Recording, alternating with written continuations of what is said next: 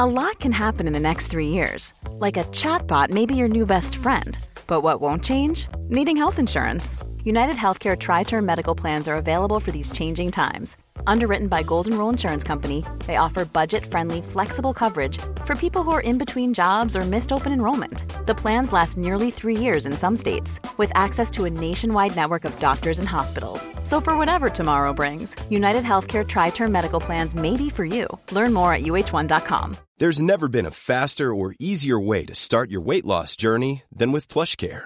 PlushCare accepts most insurance plans and gives you online access to board-certified physicians who can prescribe FDA-approved weight loss medications like Wegovy and Zepbound for those who qualify. Take charge of your health and speak with a board-certified physician about a weight loss plan that's right for you. Get started today at plushcare.com/weight loss. That's plushcare.com/weight loss. plushcare.com/weight loss.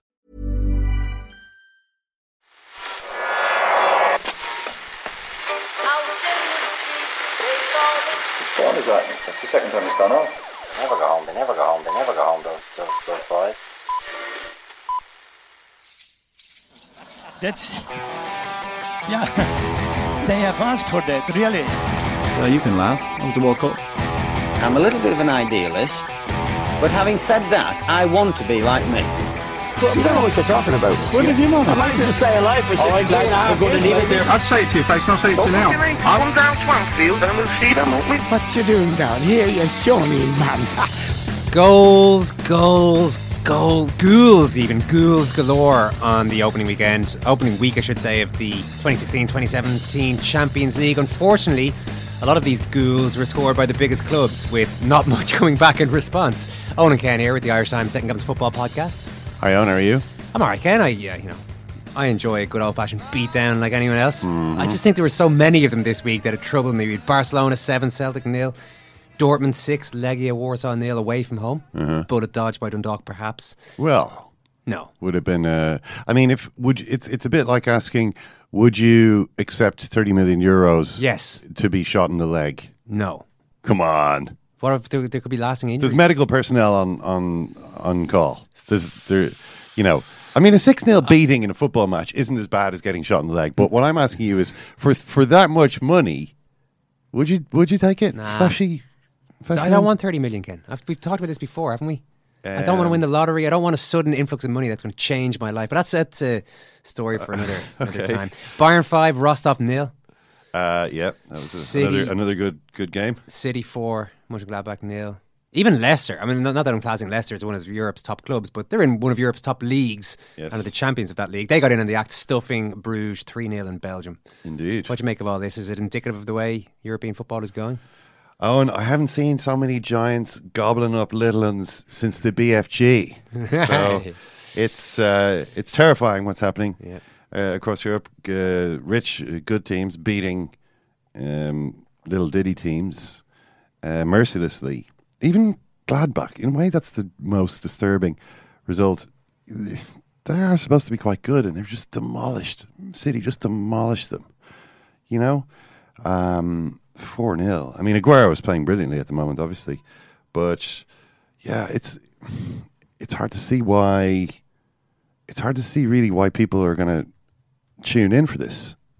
I do wonder about it. I mean, obviously, we're going to be talking to Gabriel McCarthy about the changes that have been made, and there are changes that have been made which are going to kick in the 2018-19 season, but these are the kinds of changes which will actually increase they will amplify the existing inequalities. They will reinforce the problems that already exist.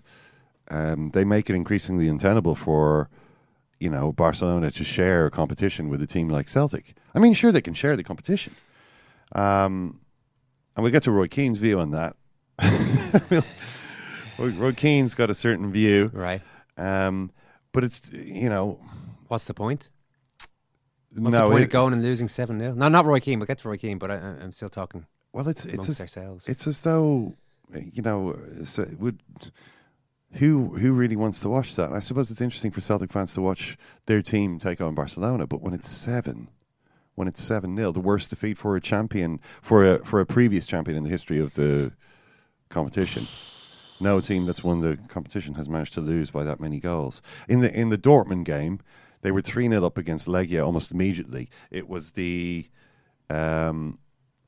fastest any team had ever taken a 3-0 lead, in the Champions League. It was like, wow, 3-0 away lead.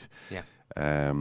So really, it wasn't very competitive. No, it's only week one, but will you be watching much of this? It's interesting what's happening. As I mentioned, we were talking to Gabrielle. I wonder what the TV ratings are like in the UK last season. The Champions League obviously went over to BT Sports. BT Sports put in this massive bid, like £1 billion TV rights deal. Great for the clubs who make a lot of money. Not so good for the competition, which is now watched by 1/20th as many people. It's just if it's on BT Sport, the way things are at the moment, probably the way things will be for a long time yet, I dare say. You get a much smaller audience than if it's on ITV. So increasingly, this is like a highly lucrative competition, which is happening sort of out of view. It's like I'm sure people will kind of make appointments to see the big matches in the latter stages, but Champions League group matches, it's almost, particularly in England, I think, where the Premier League is kind of throwing up good matches every week.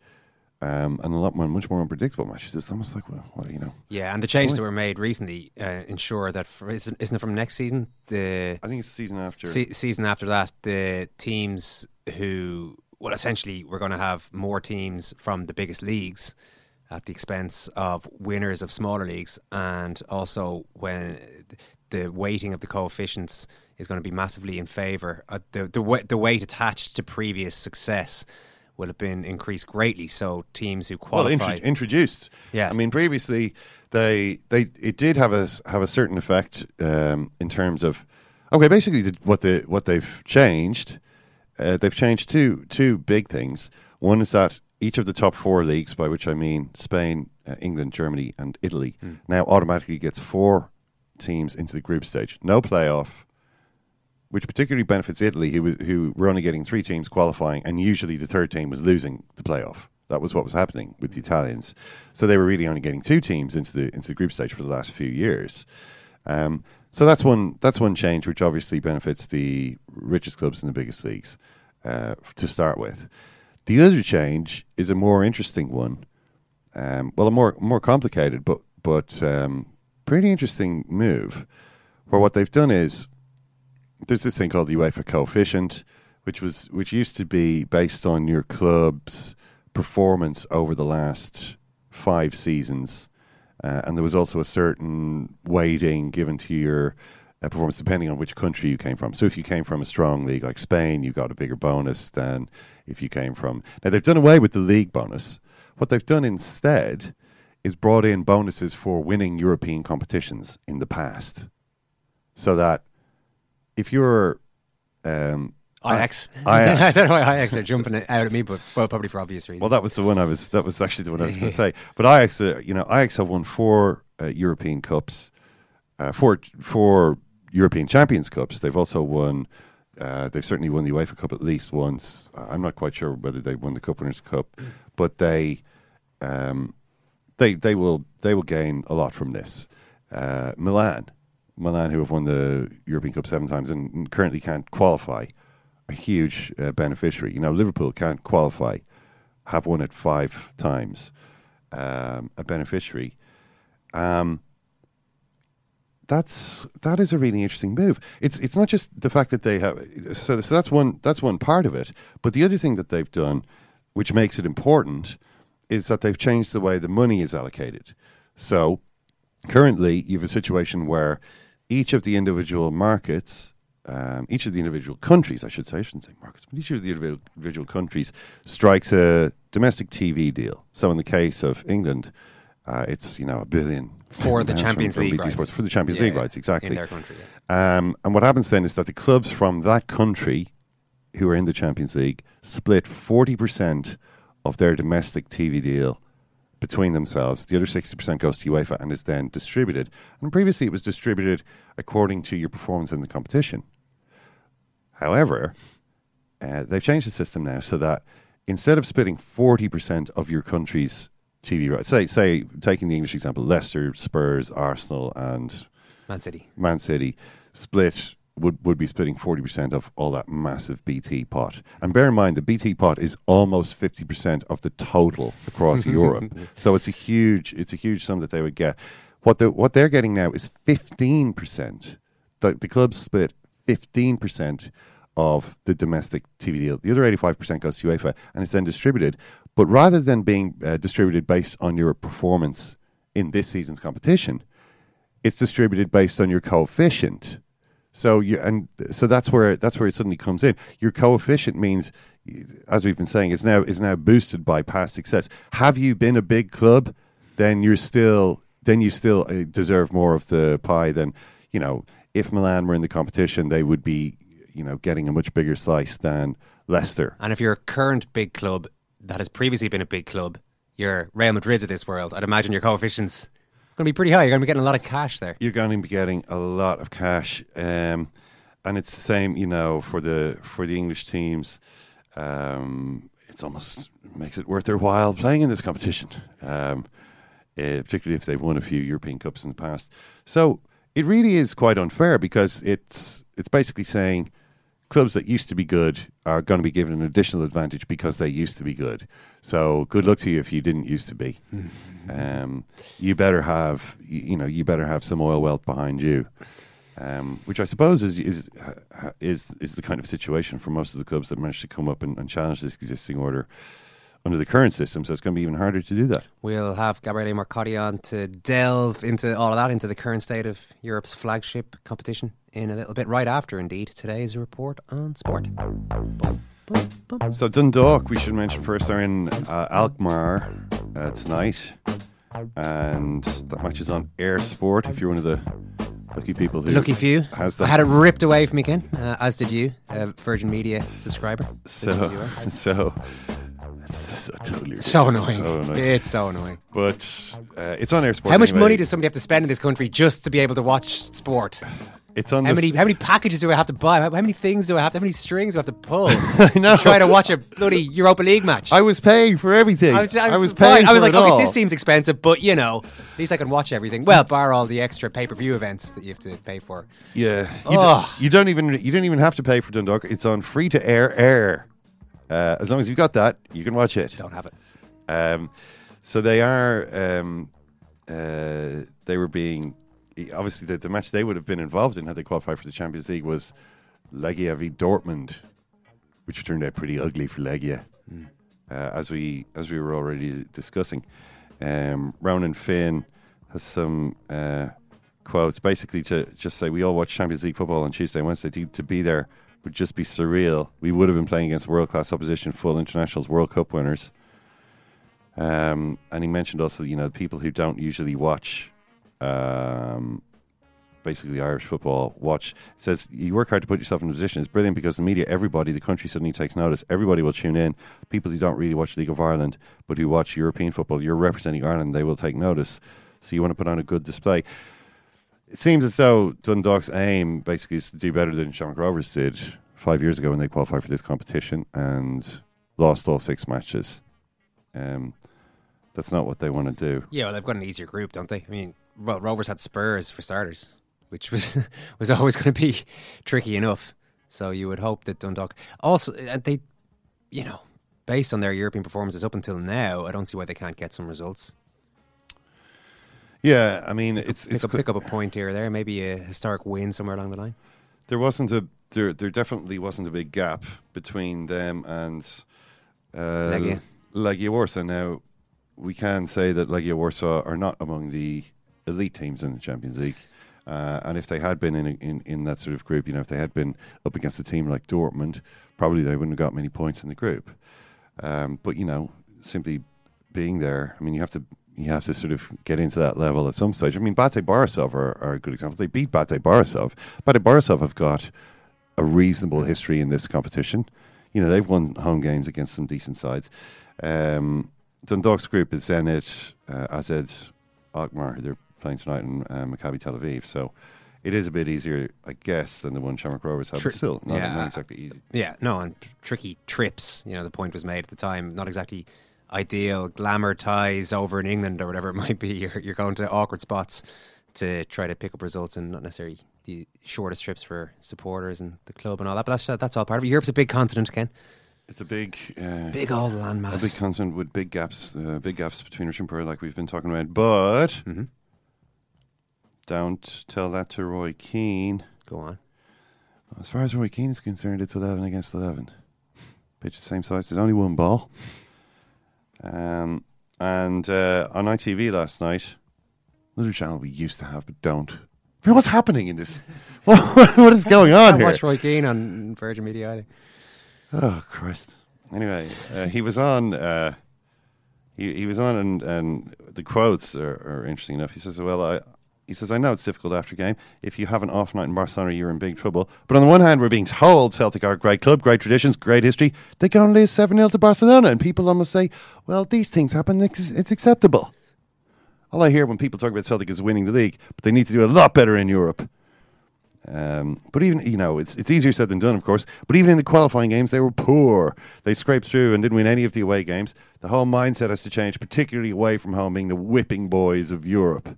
It's a huge club. They need to do a lot better. And even when they qualified for this group, the celebrations were way over the top. They scraped through, and I thought they'd actually won the competition.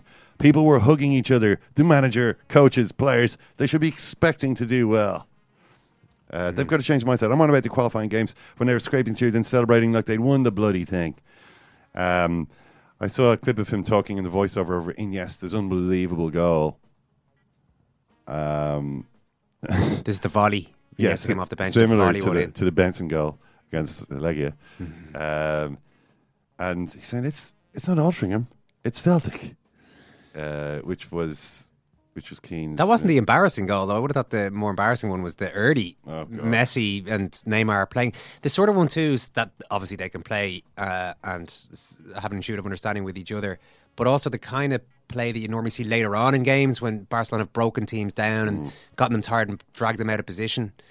Yeah. It shouldn't really be a first half goal. That kind of it shouldn't. And it was like, have you ever seen one of those videos where like a team, a professional team, or a couple of players from it take on like a bunch of kids?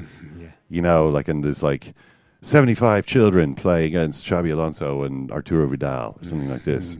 It was similar. It was similar to that with the size disparity reversed. It was like two really talented children beat a bunch of grown men, and walked the ball into the net. Oh God! But look, the Son of South Celtic were the only team to get stomped on by a better team. I saw a clip recently of Zinedine Zidane playing indoor football while he was still. You can always tell by the hairline on Zidane. He was still actively playing professional football at this point, and he's playing five-a-side with his mates. It looks like, and taking it quite seriously. Yeah. So just his strength, obviously holding lads off. A lot of little dragbacks and Zidane kind of controlling the ball under his foot, as everyone tries to do playing indoor soccer anyway. But when you actually do it professionally at the very highest level, it's quite entertaining watching Zidane getting really into it and banging in a few goals. So it's a little bit like that. Although he didn't have a partner in crime there. It wasn't like he was playing with, Djorkaeff or something, and the two of them were 1-2ing around the place. Jonathan Wilson once told me that he did he got some journalist event, one of these kind of promotional events where Zinedine Zidane was there, and they were challenged to do it like dribbling course. I think that he said he completed the dribbling course in 27 seconds. Jonathan Wilson did. How long do you think it took Zidane? 10? It's like 7 seconds. I mean, it's hard to say how comical that disparity was without seeing what happened. But if it only took him 7 seconds, it couldn't really have been that long. No. But that's Zidane. He was a quality player. Not everyone is that good. No, Jonathan Wilson isn't that good apparently. I'd like to see Zidane attempt a magisterial social and footballing history of Argentina. Yeah, I'd like that book has just arrived in this week. I'd like to see Angels Zidane of 30 try Faces. to write that one. We'll be talking to Jonathan about that, I'm sure. Absolutely. So who else is getting pasted? Obviously, Borussia Mönchengladbach. But they were really currying. This game was all about the relations between club and fans and competition. So the game was called off because of torrential rain. Is this because of global warming? Probably. I mean, apparently it was like the hottest day in England since 1911. In one part of England. Then in Manchester, they had such a massive rainstorm they had to call off the game entirely.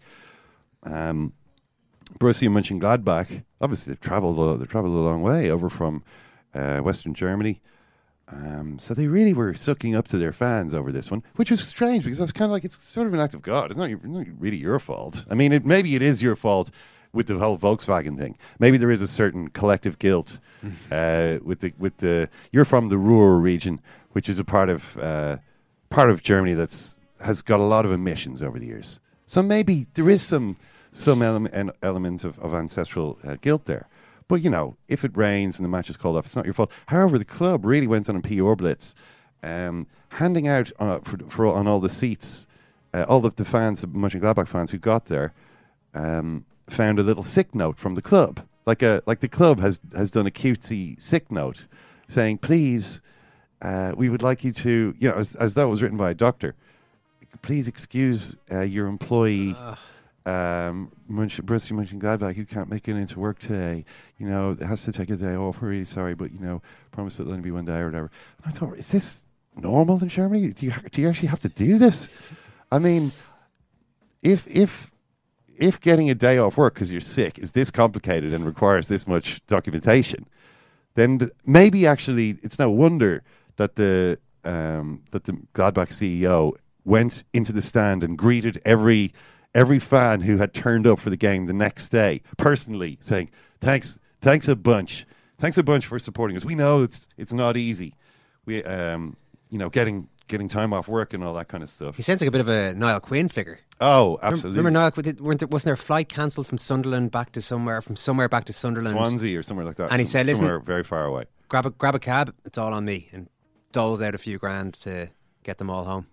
The club did, I guess. So, I mean, what a wonderful gesture of respect from Max Eberl of Mönchengladbach. A pity that the team then got stomped on brutally by a merciless Manchester City, who were in no mood to look kindly on them, no mood to grant them any favours. And Pep Guardiola reflecting the ruthlessness of his team, looking around at the stadium, which wasn't full, listening to the fans boo the Champions League anthem, as they always do now at Manchester City because they've got this grievance against UEFA, and then slamming his own fans.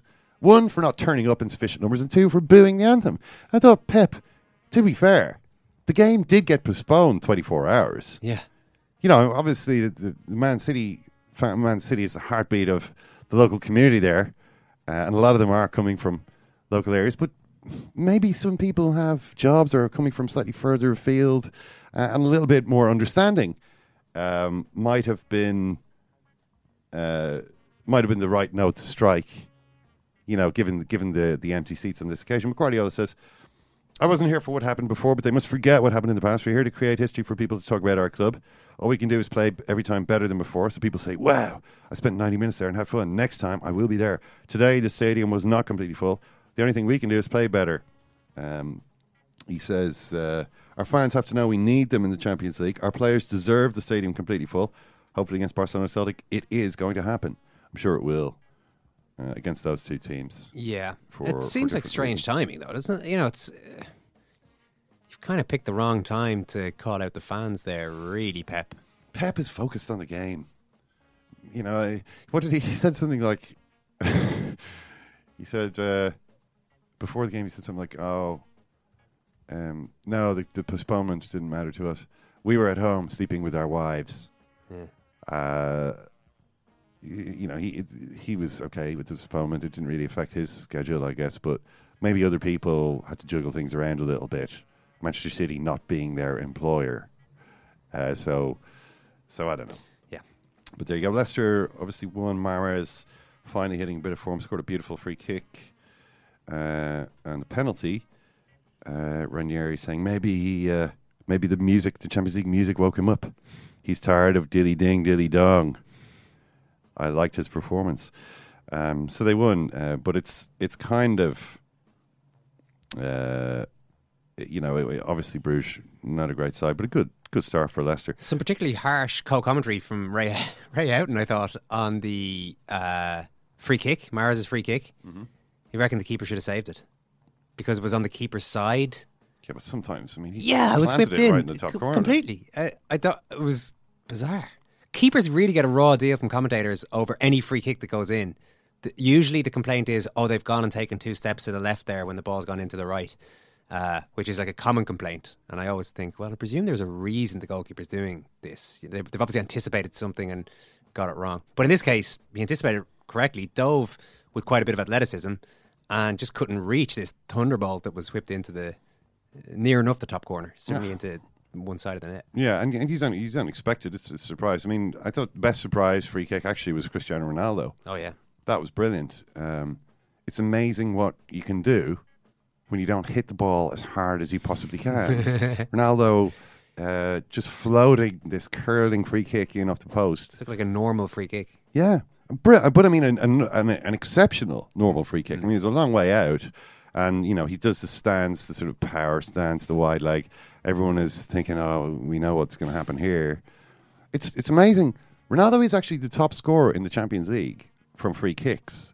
Really? He scored 12. All right. Which so is it's just at international level, it seems to be really. No. It's just he's taken so many free kicks. He's just taken so many that he just has the reputation of being awful at them. But actually, as in absolute terms, he's the greatest ever.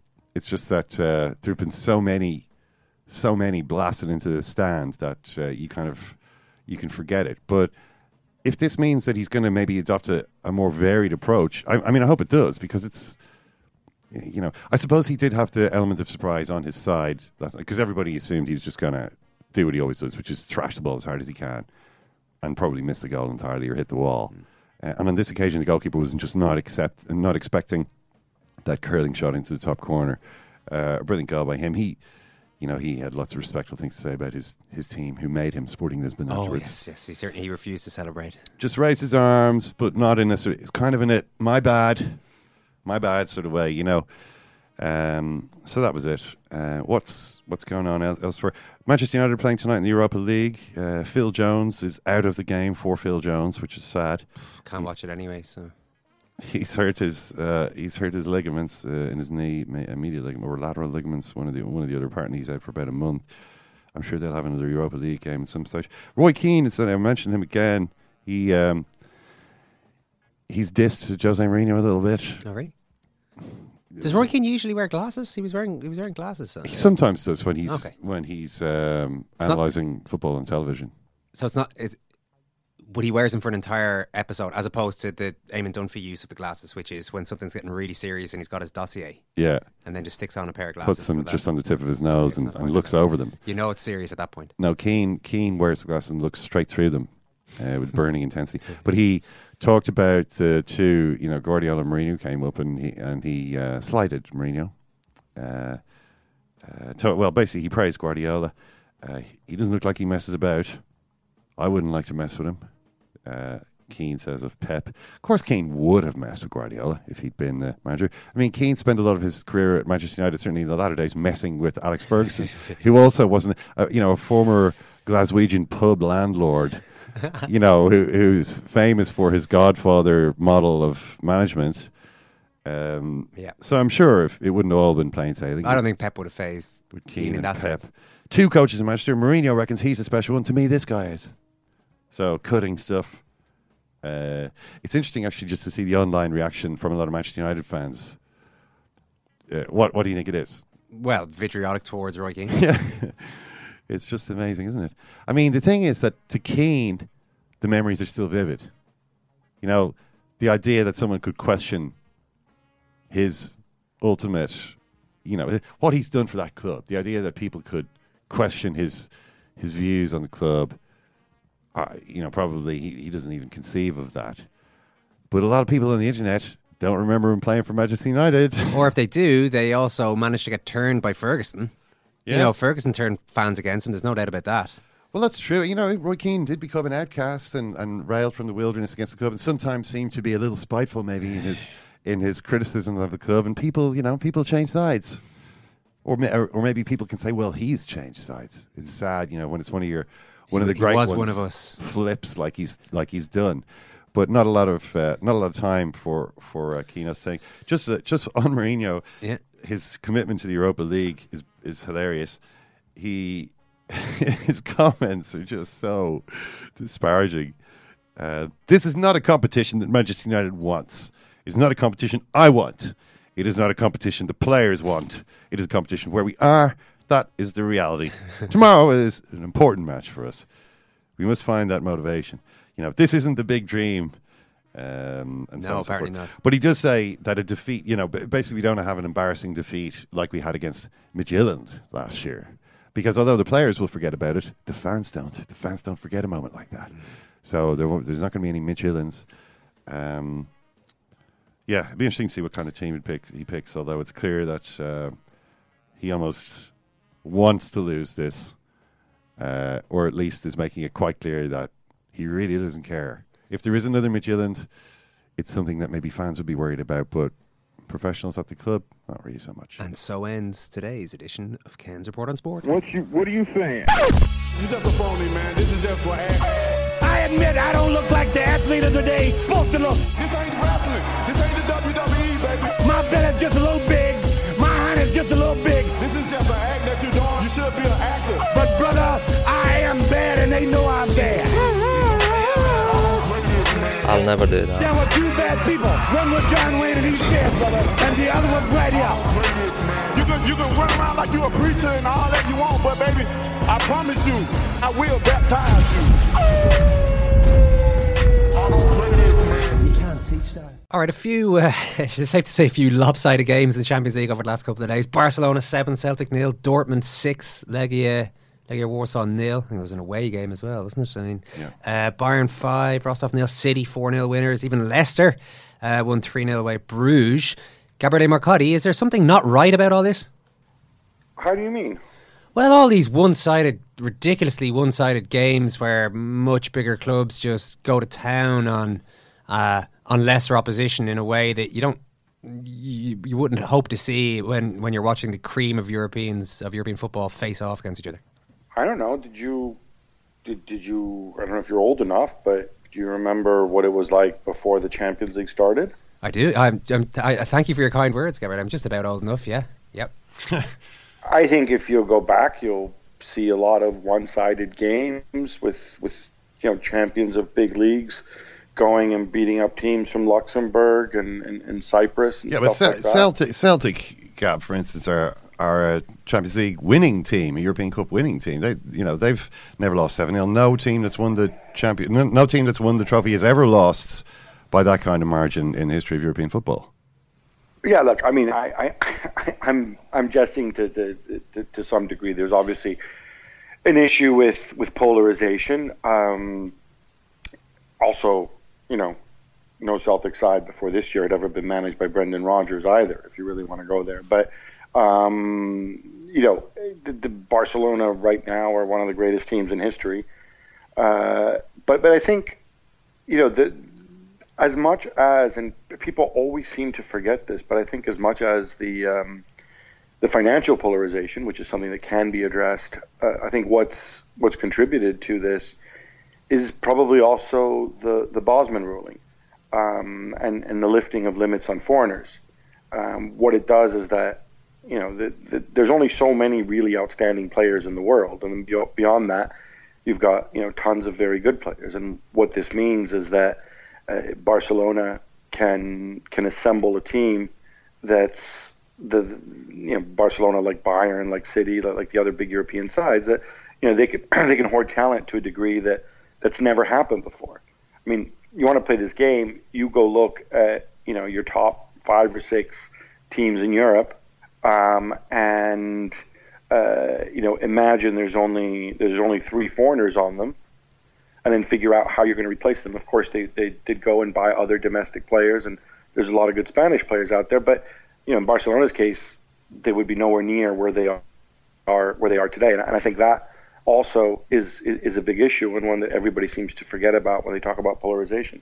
Do you think it affects interest in the competition? I mean, I know from a personal point of view, I find some of these matches a struggle to sit through. The Champions League throws up good matches, but they're increasingly just in the semi-finals, and those are usually three. We all know three of the clubs that are in, and then there's another team that has to get there mathematically. But the quality of the football and the competition is less than compelling. I don't know what you mean by quality of the football. I mean, I just don't. The quality of the contests. The quality of the contests really is what I'm talking about. I mean, there's obviously some amazing football being played by some amazing players, but they're all playing for Barcelona or Real Madrid. I don't know. I mean, I thought Leicester were pretty good last night. Look at Monaco. Monaco beat the team that finished third in the Premier League last year, right? Away from home at Wembley.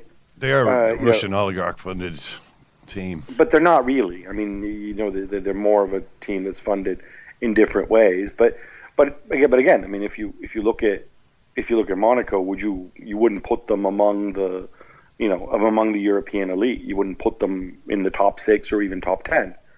I think this narrative has taken hold, and I think the reality is, there are some really, really outstanding teams, and they have an enormous financial advantage. But this idea for thinking that back in the day every game was exciting and it was 3-2 and whatever else, that's simply not accurate. And I also think you said there's no good games until the semifinals. I don't know. I mean, Juventus against Bayern Munich last year, that was a round of 16 game. That was pretty darn good. Atletico Madrid against Barcelona, that was a quarter-final game. And by the way, Barcelona, one of those teams that supposedly always reaches the semifinals, they lost in the quarterfinal to a team that does not have an enormous budget relative to the really big boys. So, I don't know. I don't know how much, going back, people remember outstanding. When we think back to the old European Cup, most of the great games we remember are from the quarterfinals onwards, or if not from the round of 16 onwards.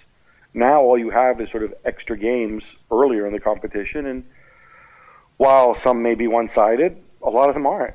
Yeah, but is there an issue here, Gab, that this is going to go further in the direction that it's going at the moment? The coefficients have been rearranged now for next season. Previous Champions League victories for the likes of AC Milan and Ajax and these kind of teams are going to suddenly be weighed a lot more heavily than they have been so far. I think that's maybe where the narrative is coming from. We're seeing one-sided results, and it looks as though it's going to continue.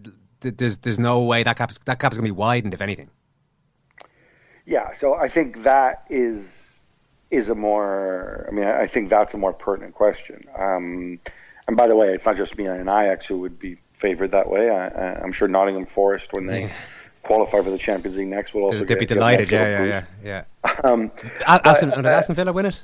Yeah, Aston Villa will be delighted when they get back up to the top of the tree. Yeah. But I think, I think that's a valid point. I think it's not just. I think it's bad for the competition, and I think it's unfair.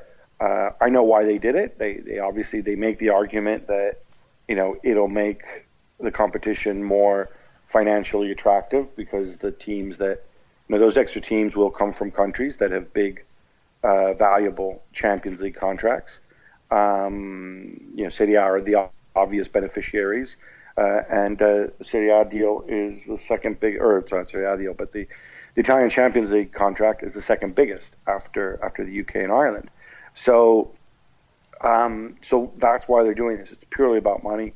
It's distinctly unfair. It's not good for the competition. They were forced into this because certain clubs simply threatened to break away. I mean, I think that's kind of the crux of what we're talking about now. Is this sport as we understand it, with some sort of social element, some idea that everybody goes in, or is it more a part of sort of the nexus of business, media, and entertainment? Certainly the people who own the big football clubs who want to return on their investment, they're pushing it in that direction, and I think it's important that the people are aware of this and that people fight back. Yeah, Martin Samuel had an interesting piece on this, Gavin, the Daily Mail. He actually blames your near namesake. He points the finger at Giorgio Marchetti, UEFA's director of club competitions, who, like you, is a Milanese boy. Martin Samuel believes that Giorgio Marchetti, who is from Milan, who was educated in Milan, who supports Milan, has helped to create this new order to help out Milan, basically. That the big winners from this are clubs like AC Milan and Inter, who have fallen from grace and so on and so forth, yet who have proud histories and have managed to leverage that into a financial advantage in the present day. What I wonder is there any reasonable justification for this? Is there because it seems so anti-meritocratic and so kind of like a nakedly cynical cash grab by these once mighty, now ailing sort of giant clubs. Is there actually any good reason for doing this at all? Look, all right, so first of all, on the specific, and full disclosure, I know Giorgio Marchetti, and I've known him for a long time. He's a little man with glasses who works for UEFA, and you would have seen him on screen during the draws. He didn't decide this, okay? UEFA's executive committee approved this. There was a group of people, including, I think, as Martin mentions, David Gill and Fernando Gomes and people like that, Michael van Praag, who were on this committee, and they had to negotiate with the clubs. Basically, as I wrote myself when I first broke the story about a month ago, but nobody kind of seemed interested in it. The certain big European clubs basically said, if you don't reform this in a way that it'll make more money and in a way that suits us, we're going to boycott the Champions League. And then when the memorandum of understanding is over in 2018, we may well go off and form our own competition. And we want more concessions. We want Champions League games on weekends to make more money. And we want automatic entry for historical success. So this whole thing with the 16 guaranteed places for the top 4 leagues, and with the historical coefficients, this is a compromise. Some of these UEFA guys actually pat themselves on the back and saying, "Oh wow, look, we were able to preserve some level of merit in this." That's the reality of the situation. It wasn't Giorgio Marchetti who voted on this because he doesn't get a vote. It was the people on the executive committee, and you can go and see who they are. And they will tell you that they had no choice but to do this. Now, you can believe that, David Gill somehow, because of Manchester United or whatever, was part of some evil conspiracy, although I don't think United need that much more help in making money. And by the way, United, like AC Milan, like Inter Milan, wouldn't be affected by this because, of course, they need to actually qualify for the Champions League to benefit from this. And that means finishing in the top 4, which is not something any of these clubs have done last year. But, that's the reality of it. People don't realize the degree to which the big clubs went and threatened and were ready to boycott and walk out. And they don't realize it because the clubs don't tell them. The clubs like, oh, no, we love the Champions League in its current format. No, it's just about making more money, and then we can redistribute more money. That's what they all say. And, again, you can blame the executive committee for giving in on this. The people in the executive committee are voted on by the 55 FAs that are members of Europe. If we feel strongly enough about this, who's the head of the Irish FAs? It's Delaney? Yeah, John Delaney, yeah. Okay, so you go to Delaney. Listen, once you found your shoes, go out there, and the next time, just say no. Say no to this. Make a big stink about it. I realize Ireland, you guys aren't going to be affected for this. Maybe one day you will because your champions don't often qualify for the Champions League. We were only a goal away from being slaughtered 6-0 by Dortmund last night. Well, this is the reality of it. These people have to, the smallest nations of all nations, need to stand up and put pressure, and there has to be some public, naming and shaming of the clubs who drove this, and I think we know who they are. And at the same time, you need to go to Delaney and say, Delaney, listen, next time you go and vote to elect people to the executive committee, make them sign a pledge that they're going to go to war over this and they're going to change it back to something more sensible. okay? And campaign for it with the heads of the other FAs, because the reality is there's more small FAs and there are bigger FAs, and only elect a president. You know, it was a UEFA election for a new president yesterday between Alexander Seferin and Michael Van Praag. Make him pledge, I will only vote for a president who goes and doesn't allow stuff like this to happen. Make him do that on a local level. That's the only way you're going to go and get change, because until that happens, these guys, the big clubs, have UEFA over a barrel. There's not much they can do to fight back until there's real public will to go and do something about it. There's all this theoretical stuff that they could do. FIFA, for example, could ban players who play in a breakaway European Super League, right? If FIFA came out tomorrow and said, listen, if you break away from the Champions League, then all your guys will be banned from the World Cup and FIFA competitions, right? They're free to do that if they wanted to, but there has to be the political will there. And the reality is, and it pains me to say this, I think most people are fans of big clubs and they don't care, or at least that's the perception. I think we in the media need to do a better job of highlighting what's going on. We need to be less afraid of the big people at the big clubs. But until that happens, you know, UEFA aren't going to be able to stop it. Yeah, well, I don't know. Delaney had a very good relationship with Platini. I'm not sure how he gets on with these boys now, but I'll tell you this much about Platini. For all his many ills, I guarantee you, if Platini had been, first of all, if UEFA had a president when this deal was negotiated, which of course they didn't, they only had an interim Secretary General. But if Platini had been in charge, this would have never happened, because he would have made such an absolute stink. He would have cajoled, he would have persuaded, he would have been in your face every single day. He had the clout and he had the mandate to do it, and this would have been kicked down the road for another 3 years at least. There's no question in my mind that would have happened. But yeah, if we feel strongly enough about this, let's put pressure on the people who represent us to go and do something about it. Why do you think nobody cared when you put the story out? Gab, it seems like a pretty good scoop. I don't know. It was in the Times. It was on ESPN. I mean, look, people. I mean, I think, you know, some people cared, but I also think that, you know, the mainstream media, sometimes they don't necessarily have, you know, there isn't that much joined up thinking, right? And I think there's also a bit of an unwillingness to upset the apple cart. You know, we had the same thing. There's an organization called the EPFL, which is the European Professional Football Leagues, which is sort of, you know, the Premier League and Serie A and the Bundesliga and so on. And, you know, they came out with a statement last week in Amsterdam, and, you know, nobody noticed. There was a tree falling in the forest. And nobody notices, because I actually think there's a lot of people who say they care, but they're not really willing to do anything about it. A lot of people are either fans of big clubs who would benefit, or they're just so passive, right? I mean, look, imagine you're like a 15-year-old kid, and it's probably a few years ago that you guys were 15. You know, you're a 15-year-old kid in Belgium, and, you know, let's say that Bruges is your local club. You read the story, you know it's going to hurt Bruges, but you know what? Manchester City or Real Madrid are on the TV every single week.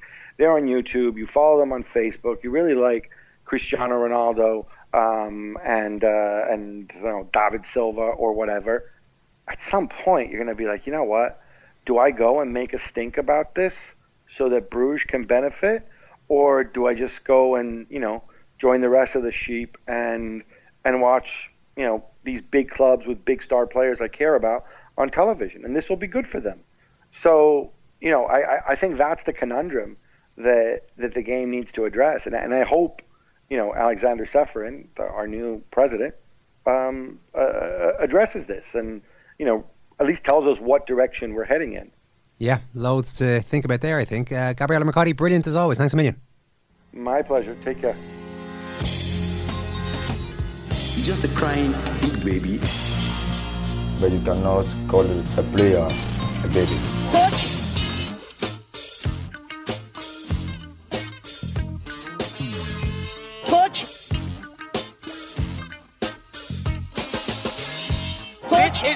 wanted a victory, but it didn't happen. What happened? I want victory for every game. Where do you think you got it all wrong today? This is the game you wanted a victory, but it didn't happen. What happened? Well, it's just the nervousness. You look frustrated on the This pitch. is the game you wanted a victory, but it didn't happen. What happened? You wanted victory. Well, I wanted victory. This is the game you wanted a victory, but it didn't happen. What happened? Where do you think you got it all wrong today?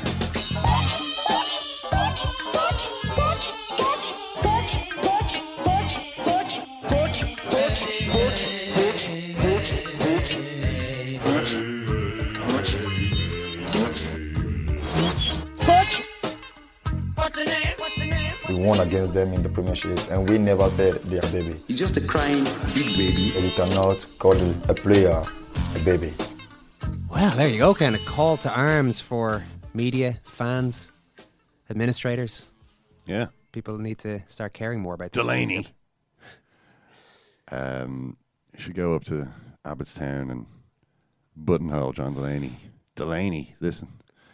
I don't know. At least I'm pretty sure John Delaney was supporting the man who did become UEFA president. So hopefully he was good I'm mates. off to see the Queen tomorrow too. Don't forget Off to see the Queen, and he also was parading. I remember him parading Platini around Dublin. Parading Platini. I was slightly exaggerating there. Bringing Platini to Dublin and having a grand old time. He definitely had that. Definitely had a good relationship there, but that's not particularly relevant now to the future of European football. Poor old Michel. No. Clubs use, this is one of the details Gabrielli had in one of those pieces he talked about. Clubs use their leverage, including the threat of a walkout, to push through this restructure. In truth, they wanted even more. Champions League games on weekends, matches played around the world from Asia to North America, wildcard entries for big clubs who failed to qualify via their domestic competitions. All these options are on the table, backed up by the threat of boycott. You would have to ask what's in it for the English clubs. Why should they reschedule a round of Premier League matches? Yeah. To play in some... to play against some European team. I mean, that sounds like, almost 1950 style arrogance or isolationism, but it's not. It's actually just kind of greed talking. If the Premier League is worth more, then it becomes the priority. Yeah, it strikes me that, and we've more than touched on it there, we've gone into it, it's really the Italian clubs who have done well out of this and will be doing well out of any of that. I mean, the stock of Serie A has dropped so much, and yet now they have as many Champions League teams as the Premier League does. So I know people are going to argue straight away and say, "Oh, look, Juventus have been strong," and all this kind of stuff. But I mean, in terms of the power of their leagues, and the Juventus are playing in a different league. That's Andrea Pirlo said a couple of days ago. It's a different league. Everyone else is just it's just a league for second place. That was Pirlo, a former Juventus and Milan and Inter player. So I'm not necessarily trying to argue. Of course, the Premier League clubs maybe aren't as successful in Europe as they should be, but they're still quite successful, and also their own league is a money-making machine. To win the Premier League, it's a war on nutrition. Who was that? Giggsy. To win the Premier League, it's a war on nutrition. A war of nutrition? I haven't heard this before. No. Give it to me one more time, sir. To win the Premier League, it's a war on nutrition. A war of nutrition. I must have missed that. Was I away? Yeah, it was a few weeks back. You have to eat right. It is a war of nutrition. He might have meant that. You will get out there. I think he said it twice in the slot, actually, but he... Was this in his super relaxed mode on Friday Night Football? Was it? I can't remember which part. When they were talking about pin-up, who as a pin-up and so forth. It was a strange conversation. He was doing a bit of analysis. Speaking of analysis, actually, and Italy. I don't know if you saw the story about Paolo Di Canio. No, I like Di Canio stories. Paolo Di Canio was working as a TV pundit on Sky Italia. Mm-hmm. But then he turned up wearing a polo shirt. Nothing wrong with that. Not exactly in the best taste as far as Italian TV is concerned. But, if you want to wear a polo shirt, fine. Di Canio, obviously still in decent shape. Mm-hmm. Nicely muscled, shapely arms. Unfortunately covered in fascist tattoos. Right. The particular fascist tattoo that was visible in this short-sleeved garment was the Dux, D-U-X, written on his right bicep. Dux being Latin for leader, duce, what Mussolini used to call himself. And he was, and this caused annoyance among viewers. Oh, how dare he flash that thing in my face? And he's been suspended by Sky Italia, and they said they're going to get rid of him. But I thought, this is just completely stupid. It's like Paolo Di Canio is a known, confirmed, tattooed fascist. He has got a tattoo of Benito Mussolini's head on his back. He has got. Does he? Yeah, he has got a back tattoo of an enormous eagle, a huge, ferocious eagle, rampant. Wings spread, clutching in its talons the fasces, right? The sticks that represent, the sort of symbol of fascism, and nestling in between its talons, you've got Mussolini's head. Yeah, Mussolini, and then underneath various stuff about Lazio and whatnot. But I think when you've got a tattoo of Mussolini's head, it's kind of like you know what you're dealing with here if you're a TV producer. Yeah, and it's not as though he's kept this a secret. Di Canio famously ran around the Olympic Stadium in Rome screaming, with this tattoo, this duck's tattoo, clearly visible, and doing a Nazi salute. You know what I mean? Like, this guy has not hidden his sympathies. Sky nevertheless employed him. I'm just puzzled by the logic here. If we can't see the tattoo, it's as though it doesn't exist. Is that what they're saying? I don't know. Come on. If you're going to give him a job, then I don't see why you've suddenly taken it away from him now. It's All-Ireland final weekend. We previewed the action with Oisin McConville and Carol Mannion, and Mickey Conroy recently finished with Mayo, has played in a few All-Ireland finals and had a lot of great stuff to say. I also read out a letter again, or an essay I should say, from 10-year-old me. 10-year-old you. Revealing my Mayo roots and the holidays that I spent in that beautiful county. And your exceptionally neat handwriting. Very neat handwriting. Don't know what's happened to it. A couple of broken fingers, and now I write I write like an idiot. I suppose you don't write much anymore either. That's the other issue. You get out of practice with regards to handwriting. I've never seen you with a pen in your hand, for example. No. I think you told me that once a number of years ago. I don't own pens. I don't have pens. Yeah, I mean, I don't really. Fascinating conversation that night. When do you use them, though? When would you actually use them? I've got one in my hand right now, but that was from writing in the previous podcast to show you how my handwriting looks. Yeah. That's it. Thanks very much, Ken. Thanks, Owen. If you're looking for us on Twitter, it's @SecondCaptains. You can follow us, or you can check us out on Facebook.com/SecondCaptains. Enjoy the weekend. Thanks a million for listening.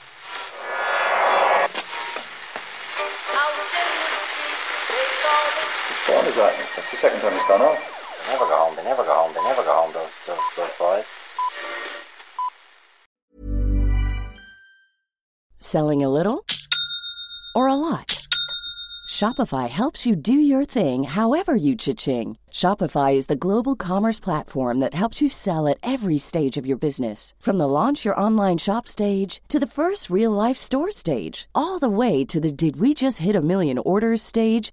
Shopify is there to help you grow. Shopify helps you turn browsers into buyers with the internet's best converting checkout. 36% better on average compared to other leading commerce platforms. Because businesses that grow with Shopify. Get a $1 per month trial period at shopify.com/work. Shopify.com/work. Mom deserves the best, and there's no better place to shop for Mother's Day than Whole Foods Market. They're your destination for unbeatable savings, from premium gifts to show-stopping flowers and irresistible desserts. Start by saving 33% with Prime on all body care and candles. Then get a 15-stem bunch of tulips for just $9.99 each with Prime. Round out Mom's menu with festive rosé, irresistible berry chantilly cake, and more special treats. Come celebrate Mother's Day at Whole Foods Market.